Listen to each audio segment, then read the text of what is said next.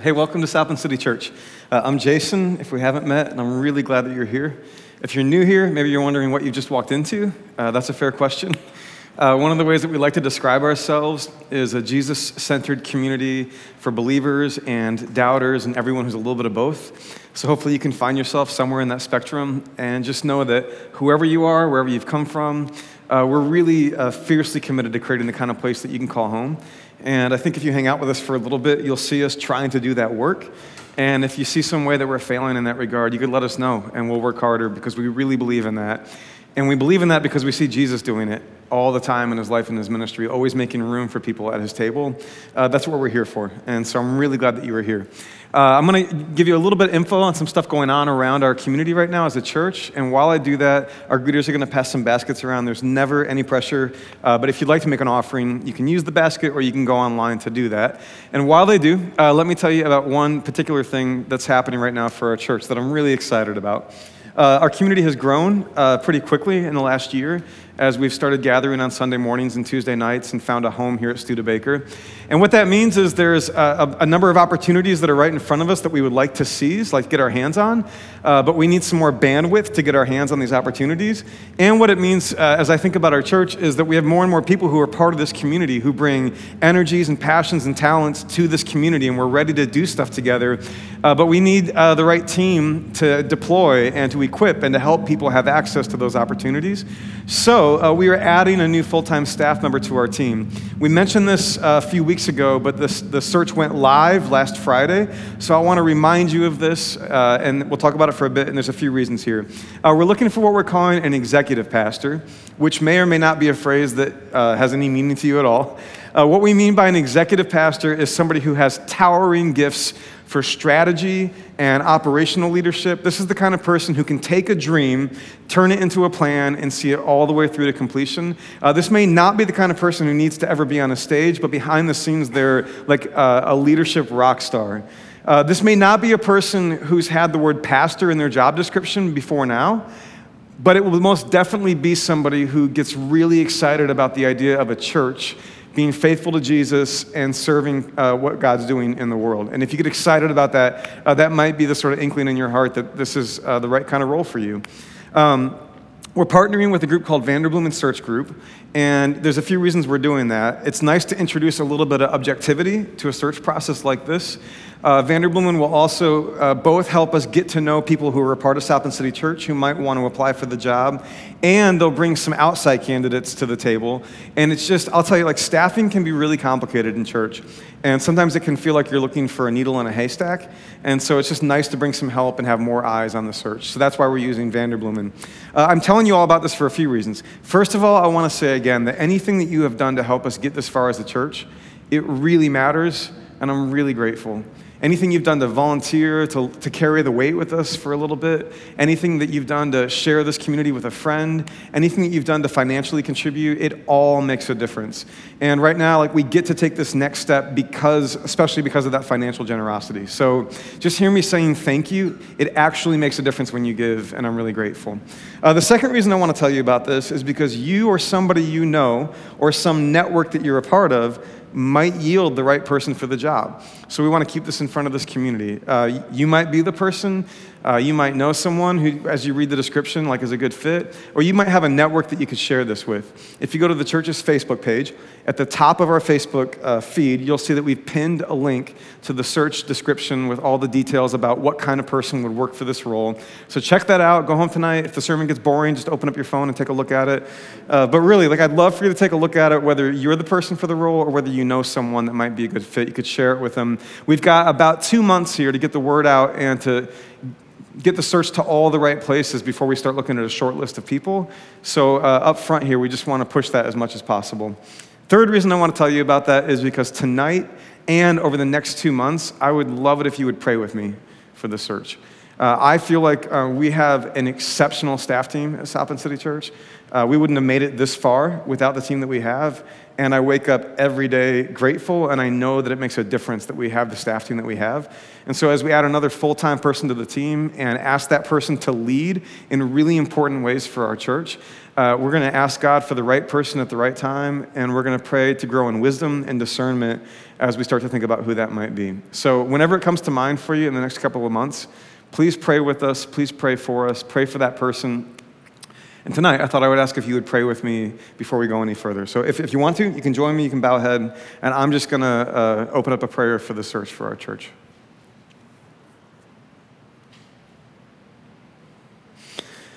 God, you have been really good to us.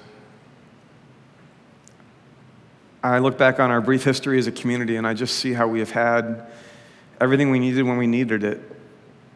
There were things that I thought we needed that we didn't have. And then I looked back and realized that you were wiser than us. And you have just met us at every step of this journey. And so I trust that kindness, and I ask you to do it again. God, as we consider the opportunities that are in front of us as a church and the burdens that we're called to carry as a church, we are looking forward to another leader, another shepherd to come join us. As we consider the complexity that grows as our church grows, as we consider the mature and competent way that we want to go forward, we pray that you would bring the right kind of leader to help us do that. Whoever you bring, God, we trust that they will be passionate about your church, that they'll have a deep desire within them to see us faithful and brave and alive as a community. God, whoever you bring, we trust that they will love the city of South Bend, that they will see that this is the place that we are called to as a church, and they'll wake up every day excited about that calling. And so in the next 2 months, God, I pray that you would get the word out to the right people at the right times. And then as we begin to look at names and faces and stories, I pray that you'd make us exceedingly wise and insightful. And we just look forward to what's next, God. It feels like so much of what we dreamed about is already right here in front of us. And so I think that means you're asking us to dream bigger dreams. And so we look forward to more dreams and new futures and for the right person. Thanks for this church's generosity, God. I'm really grateful. And I pray that everyone who's gotten us this far would know what a difference it's made. And we pray through Christ. And we all said, amen. Thank you, guys. Now, I know we just maybe closed our eyes to pray, but I want to wrap up the thing that we've been talking about for the last few weeks. To get there, I want to begin with a bit of an imagination exercise. So if it helps you to close your eyes, I'm going to ask you to imagine something visual. And so why don't you go for that? If you close your eyes, let me just ask you, if you could imagine, what would a future look like where everything is exactly the way that God wants it to be? What would it look like when humanity is what God wants humanity to be? What would it look like when you and I are what God wants us to be?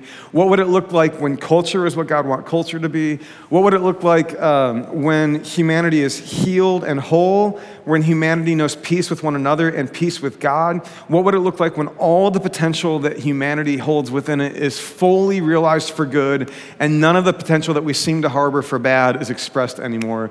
Like, what does that picture look like? Let me just let you sit for a few seconds with that picture. Look around that future in your mind. What do you see? Who do you see? What does it feel like? What's the energy of it? What's the noise there? Is there any noise? Is it indoors, outdoors?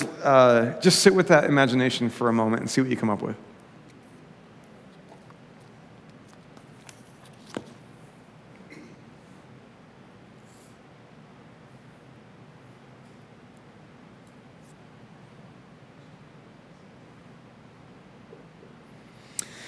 Sometimes when I do that kind of work myself, I imagine like a deep woods, because there's a woods that I like to go to on my day off and walk around, and it's a very like peaceful place, and when I go there, I feel all this life around me. So sometimes I go to that kind of direction.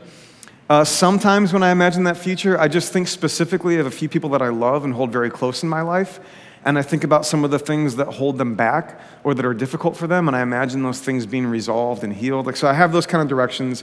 But I wonder tonight, did anybody, when you looked around that future in your mind, did anybody imagine a city? Yeah, we got a couple here or there. Yeah, we have some imagining of a city, some urbanites in the room. I want to talk a little bit about cities. It's interesting that in the scriptures, we have this picture in Revelation. So Genesis is the beginning of the whole story of the Bible, and we looked at this a little while ago in the life of our church.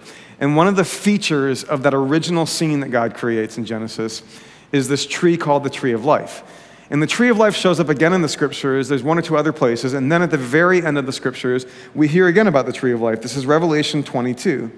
John has this vision, and the angel showed me the river of the water of life, as clear as crystal, flowing from the throne of God and of the Lamb, down the middle of the great street of the city.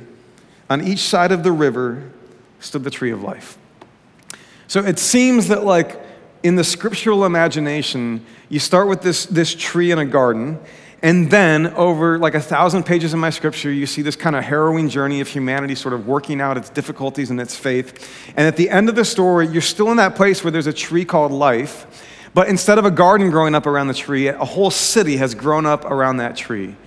Like as if to say in the scriptural imagination, when all of the best energies that God put in us, when he married dust and divine breath in that garden, when he like set all of this loose, when you make all of that go forward and you see it at its best and fullest future, in the imagination of scriptures, you find yourself in a city.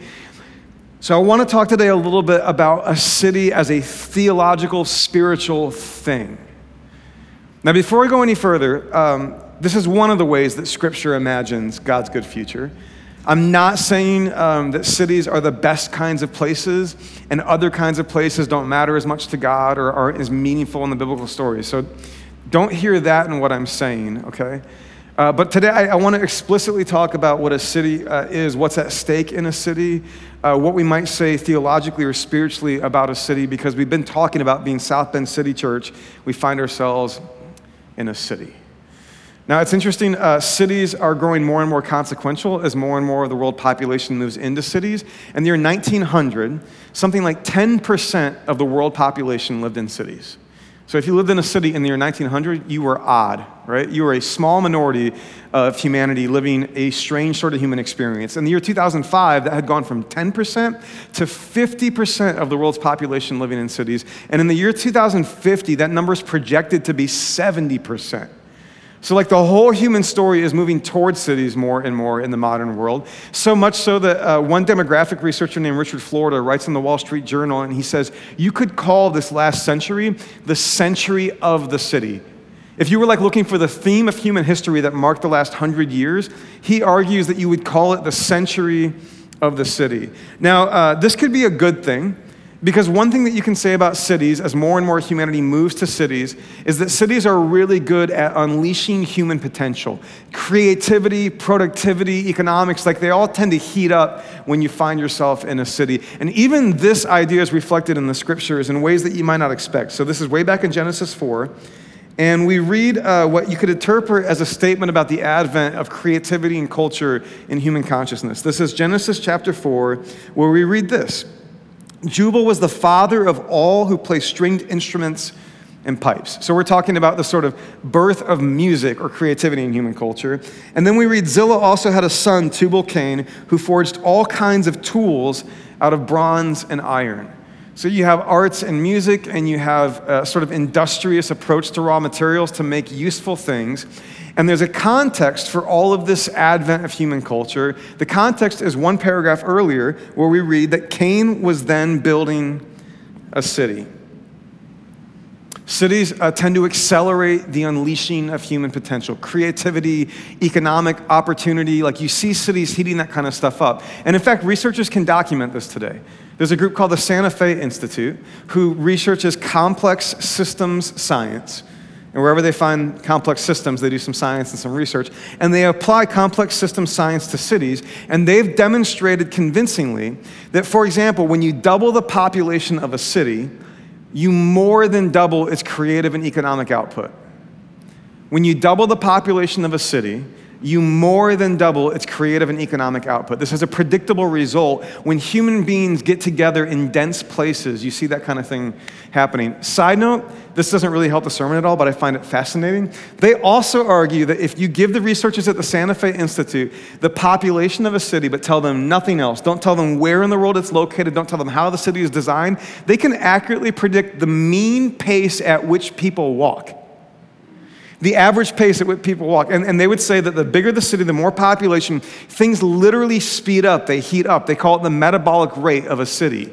That it's consuming more, yes, but it's also producing more. There's more output to it. There's more energy when you put people together. When you have a city, you get more than the sum of its parts, because I take your creativity and mine, put them together in a city, and you get more than the addition of your creativity and mine. You get this exponential growth. They call it superlinear scaling. So picture a line graph, right? And if you've got, on one axis, you've got the number of people in the city, and on the other axis, you've got the economic or creative output of the city. If that were a straight line on the diagonal, that would be linear scaling. This isn't. It's a curved line. It's an exponential increase. Cities unleash human potential. And you've probably felt that, whether it's here in South Bend or you go to Chicago for the weekend. You sense there's an energy, there's connection, there's exchange happening. Cities are really good at bringing you together with people of like different experiences. And this is in contrast, for example, to suburbs. And this is not a knock on a suburb, but life in a suburb is less likely to have you run into somebody of a radically different life background, race, education, economic experience, right? I mean, that's just sort of obvious on the face of it. And that's not a dig on suburbs, but there's a reality in cities that they're really good at causing people to collide, of causing different experiences and backgrounds and races and educations to come together to cross-pollinate. And that seems to create this sort of increased, unleashed potential. So I think that's a good thing. I think cities are really, really good. Cities are a place where we meet one another, where we exchange, and that exchange creates an increasing amount of human good. You also find in cities that cities are not just a place where the residents of said city find each other, collide, collaborate, and produce more. Cities tend to be the places where persons from many places find themselves. So I've experienced this like when I go to Nashville, which is a place that I visit a lot. I'll go to Nashville, and I don't just see people from Nashville running into each other, collaborating, colliding, producing new cultural goods. You go to Nashville, and it's like, hey, where are you from? And it's, oh, I'm here from New York City for the weekend. I'm just here to collaborate for a bit. Where are you from? Oh, I'm here from LA for a couple of weeks. I'm just doing some collaboration with some other people. So cities are not just places of exchange for the people who call that city home. Cities tend to accelerate exchange between people of that place and people of other places, and that tends to drive up the energy, the rate of creative good. So I'm a big fan of cities. This seems to be part of what's at stake in humans moving more and more to cities. You can anticipate that you're going to see more economic output, more creativity, more new ideas. And by the way, this explains why people who don't live in cities still have their lives marked disproportionately by cities, because the fashion that you wear, the ideas that you consume, the entertainment that you pay attention to, more likely than not can be traced back to an urban, dense place where more of those kinds of things are generated. Cities are high stakes. They're growing like crazy. This can be a good thing because of all the good they produce, but they don't just produce good. The Santa Fe Institute, the same factor that they observe in the increased rate of productivity and creativity also applies to crime. So they observe that when you double the population of a city, you get more than double the crime. It's interesting, in the scriptures you see that cities are spoken of and spoken to actually like on a really regular basis. If you read through the Bible and you looked for the way the Bible thinks about and talks about cities, you would start to observe some things that I think are easy to just read right past when you're not asking that question. So just pay attention to the way that a city is spoken about, like here in the book of Jonah. Jonah is a man who's called to the city of Nineveh to minister to the city and to call them to wake up, to realize that the way they are living isn't good and it's not what God wants. Now, Jonah's not part of the city of Nineveh. Jonah's not part of the people that would call Nineveh home. And at this time, Nineveh would have been like a globally important place for these people. It would have been like one of the important mega cities of that ancient world. This would be like hearing New York City mentioned today. It would sort of ring all those bells. And Jonah doesn't want to go there because they're not his people, and he's not for their renewal or their repentance, and he's afraid of what will happen to him when he gets there. And then God speaks to him at the end of this curious little book in the Bible and says, "Should I not have concern for the great city of Nineveh, in which there are more than 120,000 people who could not tell their right hand from their left?" So God, He has a concern not just for the persons, but for the city. Like the city has a stake for God. And the city has a kind of moral character or a kind of spiritual darkness about it that matters to God. You heard that there, right? What about in the New Testament when Jesus speaks to a city? He looks out upon a city, like in Luke chapter 19. And this is on the eve of Jesus' crucifixion. As Jesus approached Jerusalem and saw the city, just kind of picture that, if you will. The route that he takes, he's probably coming over a hill. As he looks down into the city, he sees the city, and he wept over it. And he said, if you, even you, had only known on this day what would bring you peace. Jesus sees a city, and he weeps over it. And it's like he's saying there's something sick or unwell in this city. There's something not quite right with this city, and it breaks his heart. And he speaks to the city.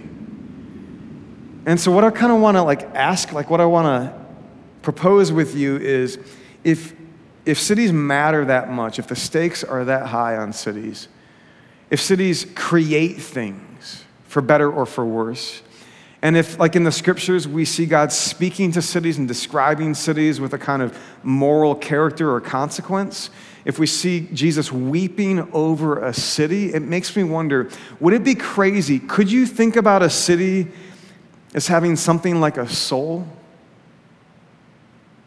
Could you think of a city as having something like a soul? And if you could think of a city as having something like a soul, then could you ask questions like, how is it with the soul of the city? In the last few weeks, Ryan preached really helpfully on ways of loving our neighbors. And he preached from the book of Acts about that story with the apostles and the beggar, about specifically and clearly loving our neighbors, these individual persons that we find in our lives. Last week, we sort of upped our lens a little bit, and we heard from community partners who are working with different constituencies within the city. Today, I want to raise our vision to a third level and talk about the whole and ask, does a city have a spirituality? Does a city have a heart? Does a city have a soul? And if it does, could we ask, is it well? Is it okay? What is the character or the state of the soul of our city? When I first sort of went public with the idea that I would be putting a church in South Bend somewhere, this peculiar pattern emerged in my interaction with people from the city of South Bend. So there was one particular weekend where I stood on a stage in front of a lot of people and told them that I was going to be starting a church in the city of South Bend. And I put it on my little blog website and put it on social media. That's one weekend. The following Friday night, I'm at a bar downtown South Bend to hear some music. And I'm there by myself, and I get cornered by 6 people I've never met. And these 6 people walk up to me and they say, hey, are you the guy who's putting the church in South Bend? And I'm like, I am. This is great. I don't have a mailing list yet, but if you want to write a check, pay to the order of blank, and as soon as we get a name for it, I'll tell you what you can, give it to. I dramatically misinterpreted the situation. Because they start interrogating me with a level of suspicion that was palpable. They're like, why are you doing that? What's your game, dude? Who do you think you are? Why you put a church in this city? My next thought is, these people aren't cool with the Christians. And I'm like, that's okay, that's great. Neither am I sometimes, right? That's great. I think we would actually be friends. Maybe you'd find a home at my church because I'm all for all kinds of people, and maybe you have some presumptions about maybe what I'm bringing to this, and I'd like to surprise you because they may not all be true. And then I find out, no, it's not that they're not cool with the Christians, they are the Christians in South Bend. These are some of my brothers and sisters in the city, and they don't know me or my story, but they're really suspicious. They don't know that I spent almost half of my entire life living in a low-income neighborhood in South Bend. They don't know my connection to the city. They just have this sort of suspicion, what's your game, buddy? What are you doing? Why would you do that here? A few days later, I'm at a lunch meeting with a leader from the city of South Bend. This is not one of the Christians. This is a city leader in the city of South Bend, and he's heard what I'm up to, and so we decided that we're going to have a lunch. And I don't know this person yet, but he knows a little bit about me because he's read some stuff about me online, and he's followed a bit of my work. And so we're having a lunch, and we get past the pleasantries, and then we get down to the core business of his agenda, which I was not aware of. And then he asks me, he says, hey, why South Bend? Why are you doing this here? I said, I don't know, Des Moines taken? No, I didn't say that. I was perplexed by this question. He pushed further into that same line of question. Why are you doing this here? He says, I know that you speak in other places. It seems like you could have done this in another place. Why are you doing this here? And I'm thinking, do you not want me here? I'm like really confused at this point. I'm going home frustrated and angry, feeling a little rejected by like my own town, you know? 3, 4, 5 times in a row this happens in meetings and conversations with people from the city of South Bend. And the more I hear these questions and suspicions, the more my awareness shifts. And all of a sudden I realize South Bend is a place that doesn't think anybody would want to stay here if they had any way out. And they're suspicious because they assume I must have some ulterior motive because nobody would stay here if they didn't have to. I began to think about the soul of my city. And I thought, if I met a person who didn't trust me, who was suspicious of me as I tried to befriend them, I would think, oh, there's some woundedness there. There are some deep hurts with this person. There's a reason they're suspicious of me and my friendship, because something in their history has taught them that. And so I thought, if that would be the case with a person whose soul is hurting, and if it's true that all these questions actually come from a hurting place, then maybe I could ask questions about the history of my city that would tell me something about the state of the soul of my city. And so I started doing a bunch of reading, and I tried to learn about the history of the place that we call South Bend. I read about the indigenous peoples, the First Nations peoples who were here long before any European immigrants arrived, the Miami and the Potawatomi tribes, and how this was their homeland until they were forcefully removed in the 1840s. I read about that day when this was incorporated with like 108 people. Guys, we've come a long way. I know we feel like we got a long ways to go, but 108 people, they incorporate the thing. I read about the fur traders that came over from Europe and found the river to be a useful transportation route, and apparently there were many furry things in the woods around here, and so it was a fruitful place for them to be. I read about Notre Dame showing up, which, of course, today it's easy to think of Notre Dame as this very illustrious, esteemed, wealthy, elite place. But of course it didn't start that way. It started as this rugged little wilderness refuge for European Catholics to have an education, when, by the way, at that time, European Catholics were seen through the same suspicious lens that Latino immigrants are seen as today. So all these waspy Protestants on the East Coast see these European Catholic immigrants coming over, and they don't want to make a home for them on the coast, so they end up here in the middle of nowhere at this little Catholic university, and then that thing grows up and becomes Notre Dame. I read about the day when the Ku Klux Klan decided that they would make South Bend their turf. And as they were getting ready to hold a rally, they had men in hoods stationed on every street corner directing traffic. And by the way, it was the Notre Dame students who left campus and came down to the city and said, not in our city, and they started unhooding, derobing the Ku Klux Klan members so they would be exposed for who they were. This is true. You can look this up. Knute Rockne himself had to come from campus down to the city to get the students to go back before a riot broke out in the streets of South Bend.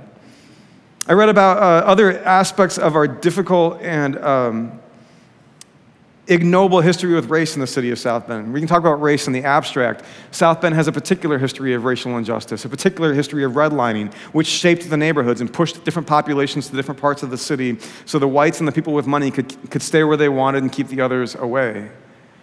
I read about the manufacturing that got turned up in the city of South Bend and how this became a fantastic place for manufacturing, which, by the way, manufacturing in the 1800s and the 1900s is a little bit like tech today. It was some of the brightest minds doing some of the most impressive work in the world. We had it right here in South Bend. You're sitting on the floor of a factory for what was one of the country's greatest car brands. That was right here in South Bend. I read about how that manufacturing sector, and specifically Studebaker cars, took more and more of a foothold of the economic well-being of this city, which meant that in 1963, 1964, when Studebaker was shutting down, and in one day, something like 30,000 people lost their livelihood in a city of 150,000, it meant like the lights just went out, right? And that for the last 50 years, this has been the kind of place that nobody would understand why anybody would want to stay here. And it's like I began to sort of feel the soul of a city that's been kicked around and beat up, looked down upon. And then I remembered back in 2011 when I read a headline in Newsweek magazine that listed the 10 most dying cities in America. And number 9 was my city, South Bend. And I remember when that happened in 2011, I didn't like it. I was a little annoyed by it. But in 2011, I hadn't come to think of the soul of a city. I had mostly thought about a city as a place that I call home and a place I'd like to go out for a beer with my friends on a Friday night. But then in these last couple of years, as we've gotten South Bend City Church going and I've tried to understand the soul of our city, and I returned to that headline, I had a very different feeling when I read that headline again.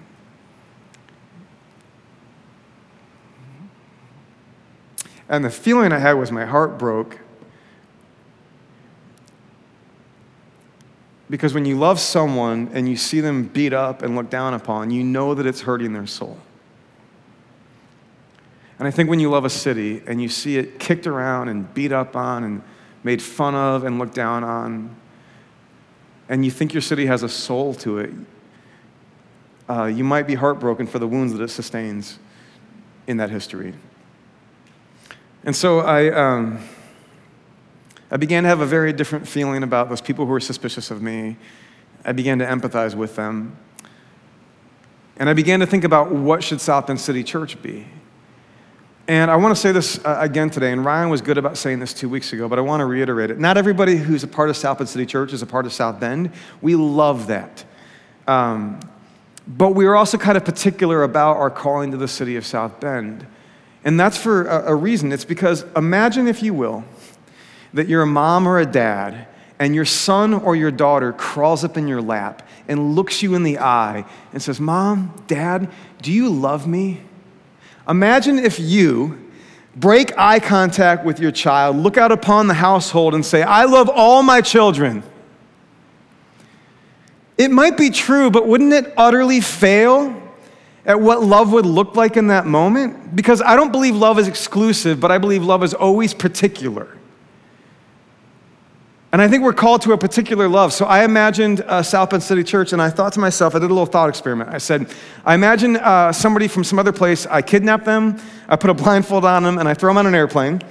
And I don't tell them where I'm taking them, and maybe they've got earplugs in so they can't hear the flight attendant tell them that we're arriving at SBN, right? And we get them off the plane, we keep the blindfold on, we put them in a car, we drive them through the streets of South Bend, but they still have no idea where in the United States they are. We bring them to the front door of South Bend City Church and walk them into a gathering, but let's say they never saw the sign that said South Bend City Church. So all they know is what they see and hear of our community when we gather. I asked myself, would they know that they were in South Bend? And I thought to myself, if they wouldn't, we've failed, because love is particular. And we are here to particularly love the place that we are called to as a church, and the place that we are called to as a church is South Bend. Now, if you find another place home, if you call another place home, I love that. I hope that you will take the same attitude to the place that you call home, your neighborhood, your town, your village, your county, wherever you call home. I hope that you will feel a stirring up to particular love. I hope you will ask yourself, like, how is the soul of the place that I call home? What is the soul of my neighborhood like? What is the spirit of the place that I call home? Is it vibrant and alive? Is it wounded and aching? What is it like? And what can I do to love it toward wholeness or healing? As a church, we are here to love the soul of our city toward wholeness and healing. And by the way, that thing about particular love is particular for me because I learned it from Jesus. In the Christian tradition, we say that Jesus reveals God and that Jesus perfectly reveals the love of God. And Jesus is about as particular as you can get.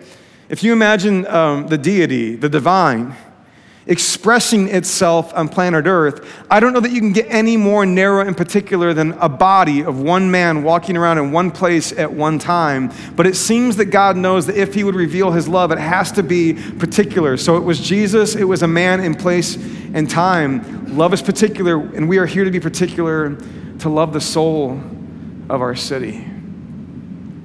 So, we've talked about neighbors and we've talked about community partners, but today I wanted to propose that we would also, just as a community, like, take responsibility for the soul of our city. And by that, I don't mean something separate from economics. I don't mean something separate from culture and food and drink and bodies and neighborhoods, but I do mean something that's more than just those things. I mean something that transcends and includes particularities and bodies and physical needs. I mean that which includes all of that but transcends it, that we ought to have some vision for if we believe the things that we say we believe as a community. That we ought to see the depth of our city, that there's a heart in our city that is more than simply what you can touch and taste and see, right? That there's more to it here. And I'm saying, like, what if we were the ones who said, we're here to look out for that. We're here to fight for that. We're here to protect that. We're here to care about that. And wherever we see the soul of our city wounded or hurting, we're here to do something about it because we take responsibility for the soul of our city. We're not the only ones. There are many faithful communities taking responsibility for the soul of our city, but we ought to as well. There's a passage in the scriptures that we're all way too familiar with, and I feel like we only know it for one context. It's 1 Corinthians 13, which speaks of love. And by the way, love is what I think heals a soul. I think a well-loved soul will be a healthy soul. I think out of a well-loved soul will come good and beautiful things. And I think love can heal the wounds of a soul. And so I've been thinking this week, if we want to get clear on what it means to love our city, I wonder if this passage could be read through the lens of the city. So I want to share 1 Corinthians 13 with you. And I want to ask, what would it mean if this applied to our posture toward our city? Toward the place that you call home, whether it's South Bend or someplace else. What would it mean to apply this to the community and the place that you call home? Love is patient. Are we patient with our city? I think this is actually a moment in time when it could be hard to be patient with our city because we want it to get fixed. We want it to get all the way through the turnaround, right? But are we patient with our city? It takes a long time for a soul to heal. Love is kind. It does not envy. It does not boast. It is not proud. It does not dishonor others. It is not self-seeking. Are we just here to extract or take what we can get from the city? Is the city simply an instrument to get what we want? Love is not easily angered, and it keeps no record of wrongs. Now, maybe you've not thought of yourself as keeping a record of the wrongs that your city has committed against you. But I actually think that a lot of us can begin to develop a chip on our shoulder against the place that we call home. There are little ways that we've been disappointed or let down, frustrated or hurt by the place that we call home.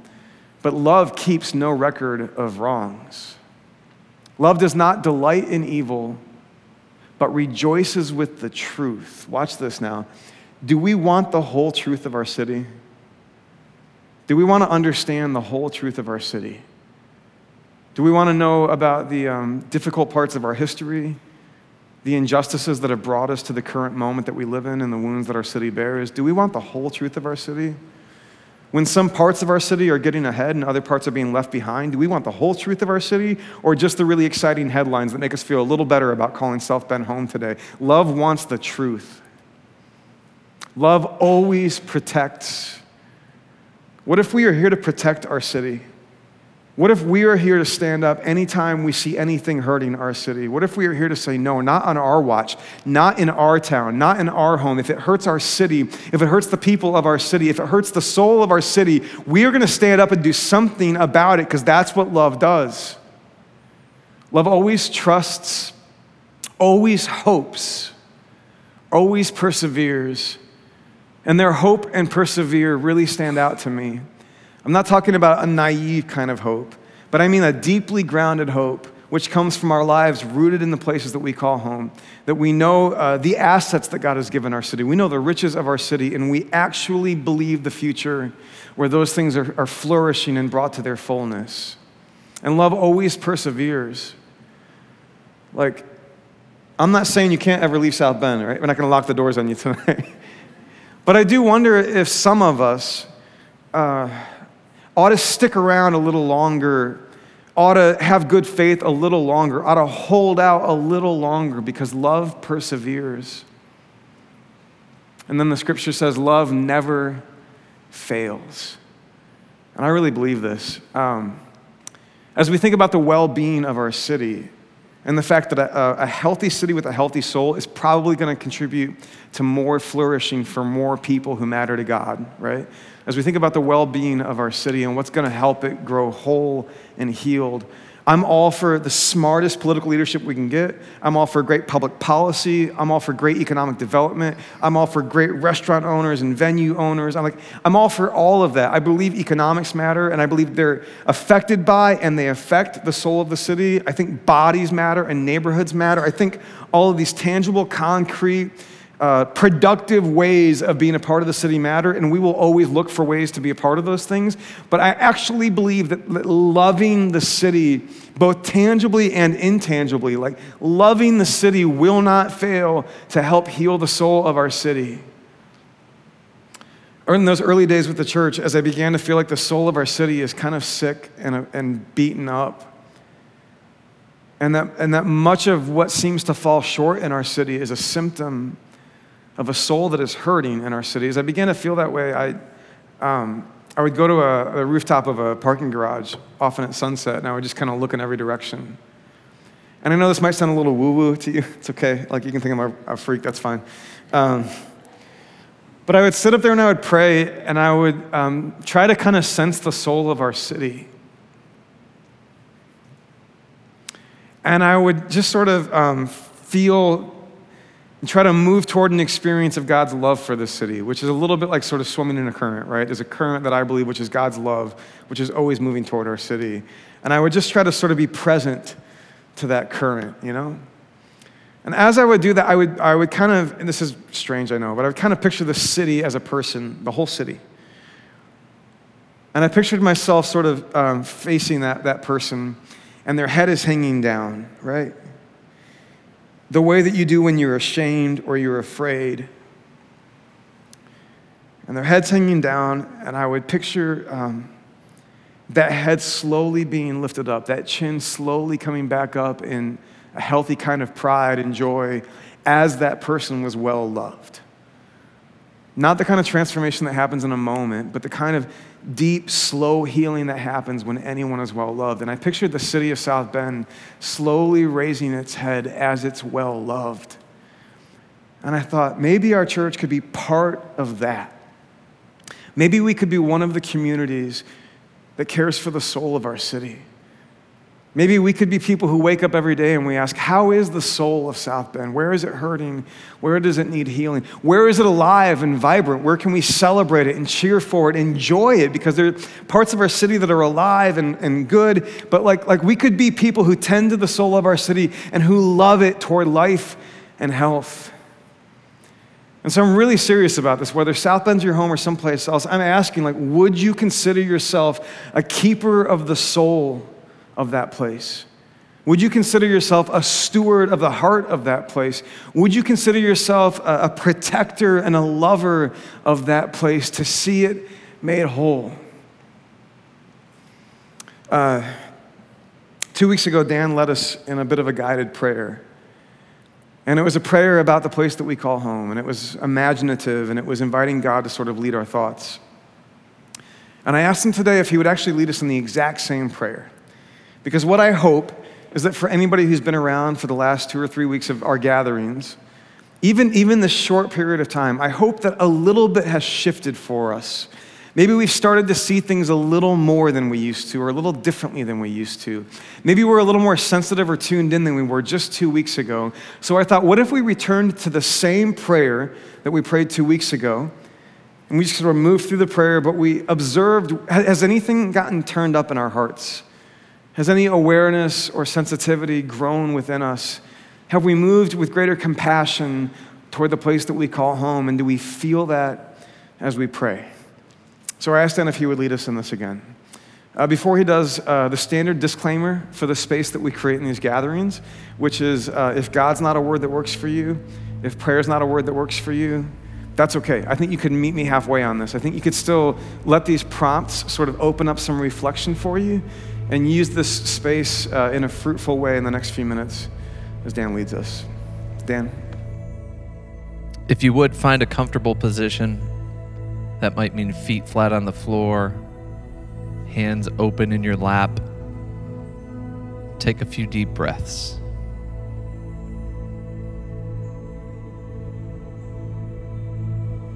Close your eyes and imagine a physical location that represents the city for you.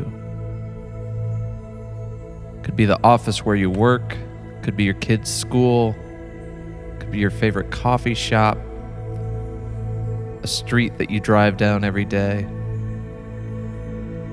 Just imagine that place that represents the city for you.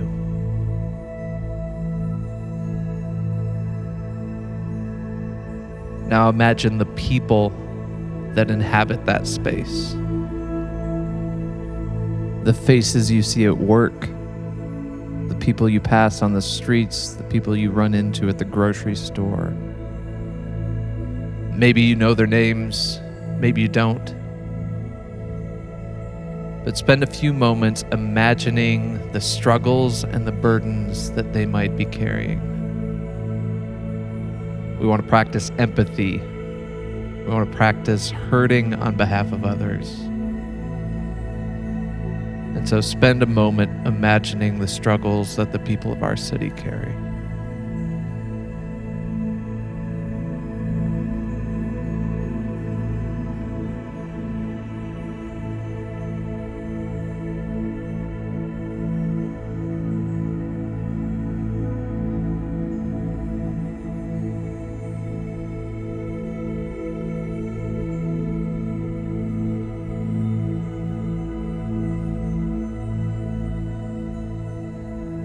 Over the past few weeks, we've heard about the struggles of our city, about the overburdened foster care system, opioid crisis, our hurting schools. But Jeremiah 29:7 says, "Seek the peace and prosperity of the city." And so now I'd like us to imagine a better way. Imagine a city of peace and prosperity, of shalom, of wholeness. What does that look like for those faces and names that you imagined? Name some specific things that are present or absent in this city of wholeness. Spend a few moments prayerfully imagining a better way for our neighbors and our city.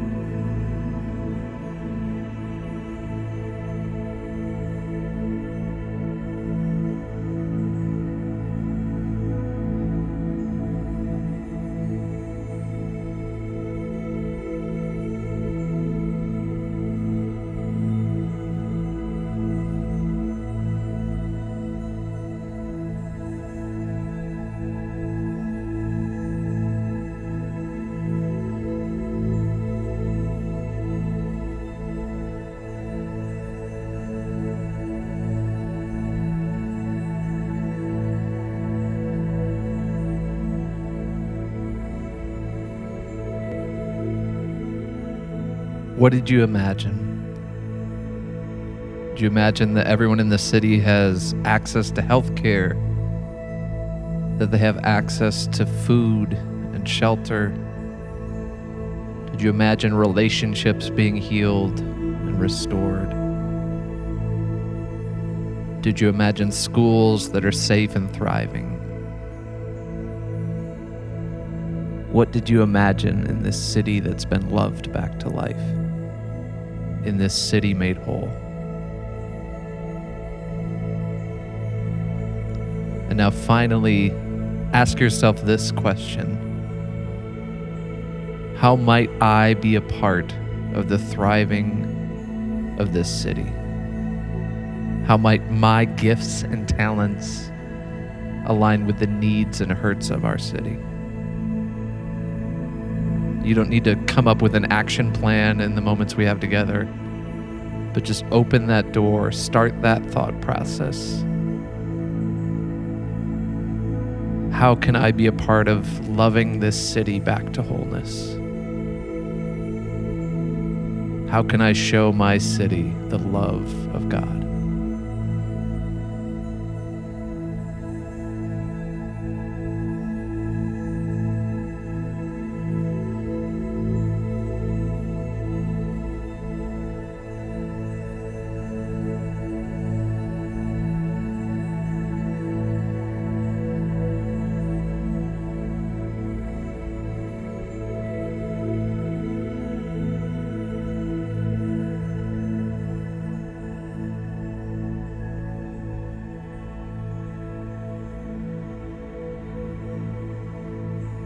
God, we want to love our city well. Please help us and guide us. Give us courage and perseverance. Give us wisdom. God, break our hearts for what breaks your heart, and help us to love others as you have loved us. It's through Christ that we pray.